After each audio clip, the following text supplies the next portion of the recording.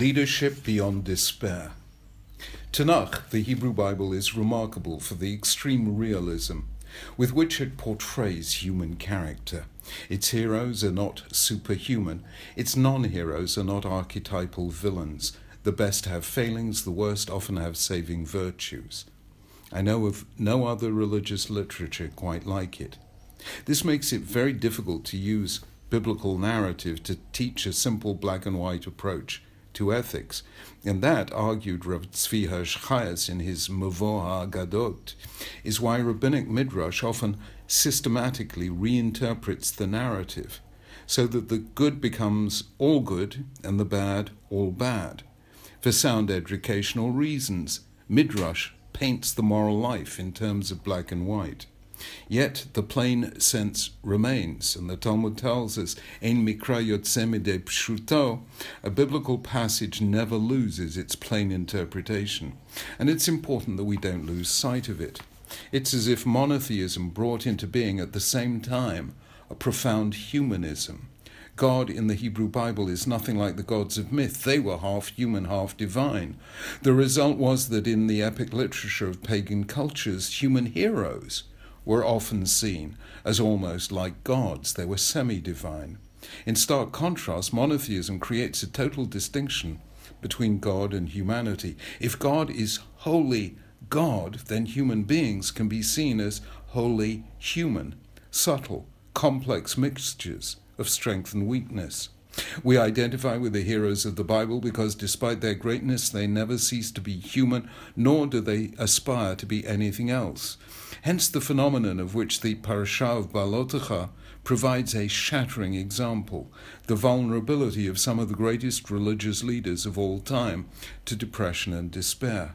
The context is familiar enough. The Israelites are complaining about their food.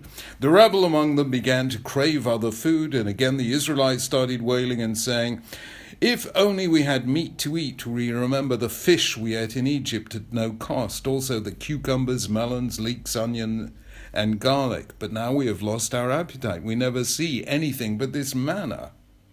Now this isn't a new story. We heard it before in actually the 16th chapter of Sefer Shemot, the book of Exodus. Yet on this occasion, Moses experiences what one can only call a breakdown. He asked the Lord, "Why have you brought this trouble on your servant? What have I done to displease you, that you put the burden of all this people on me? Did I conceive all these people? Did I give them birth? I cannot carry all these people by myself. The burden is too heavy for me. If this is how you are going to treat me, put me to death right now, if I've found favor in your eyes, and do not let me face my own ruin." Moses prays for death. Nor is he the only person in Tanakh to do so. There are at least others, at least three others. There's Elijah, when after his successful confrontation with the prophets of Baal at Mount Carmel, Queen Jezebel issues a warrant for him to be killed. Elijah was afraid, and he ran for his life. When he came to Beersheba in Yehudah, he left his servant there while he himself went a day's journey into the desert. He came to a broom tree, sat down under it, and prayed that he might die. "I've had enough, Lord," he said. "Take my life. I am no better than my ancestors." Then there was Jonah, after God had forgiven the inhabitants of Nineveh. The text says Jonah was greatly displeased and became angry. He prayed to the Lord, "Oh Lord, isn't this what I said while I was still at home? That's why I was so quick to flee to Tarshish. I knew that you're a gracious and compassionate God, slow to anger and abounding in love, a God who relents from sending calamity. Now, O Lord, take away my life, for it is better for me to die than to live." And then there was Jeremiah. After the people failed to heed his message and publicly humiliate him, this is what he says: "O Lord, you enticed me, and I was enticed. You overpowered me and prevailed. I'm ridiculed all day long. Everyone mocks me. The word of the Lord has brought me insult and reproach all day long. Cursed be the day I was born. May the day my mother bore me not be blessed. Cursed be the man who brought my father the news, made him glad, saying, 'A child is born to you, a son.' Why did I ever come out of the womb to see trouble and sorrow and to end my days in shame?" L'havdil elef havdalot, no comparison is intended between the religious heroes of Tanakh and the political heroes of the modern world. They're different types, living in different ages, functioning in different spheres. Yet we find a similar phenomenon in one of the great figures of the 20th century, Winston Churchill. Throughout much of his life, he was prone to periods of acute depression. He called it the black dog. He told his daughter, "I've achieved a great deal to achieve nothing in the end." He told a friend that he prays every day for death.